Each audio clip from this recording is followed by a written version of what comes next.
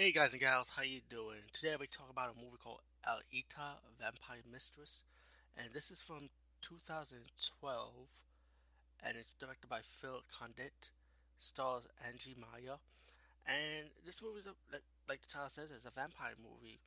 It starts out with the vampire killing this guy, and then the FBI is interested in this case because it's a vampire case. Why is the security defense interested? Well, we won't know until later towards the movie. So he sends his own FBI agent to do his own investigation, and then he captured this. Well, he didn't capture. He walked into a vampire hunter and a female psychic, and asked him to walk with him to the headquarters. So the psychic lady told them that this case is a vampire woman who has a long history. It's from China to now, pretty much.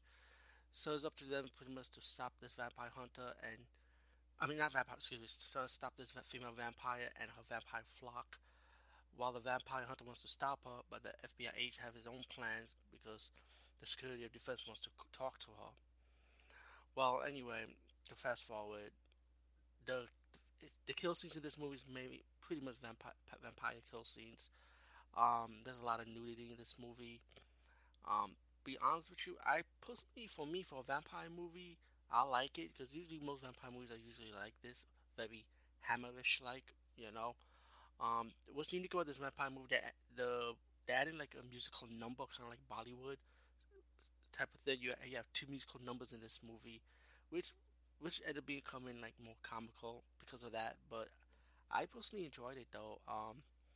Once you find out this plot for the security fence, what he wants with this vampire woman, and how the vampire woman also wants revenge for the vampire hunter killing her flock, but she also has a history with the vampire hunter. So you get like a lot of storyline, kind of like a little spaghetti western type of storyline, where each character have their own purpose, pretty much.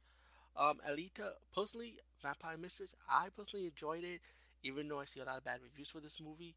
But if you want to check it out, it's on Tubi TV for free. Personally, I will buy a DVD and add this to my collection because I really did enjoy it. Peace out and see you later, guys and gals.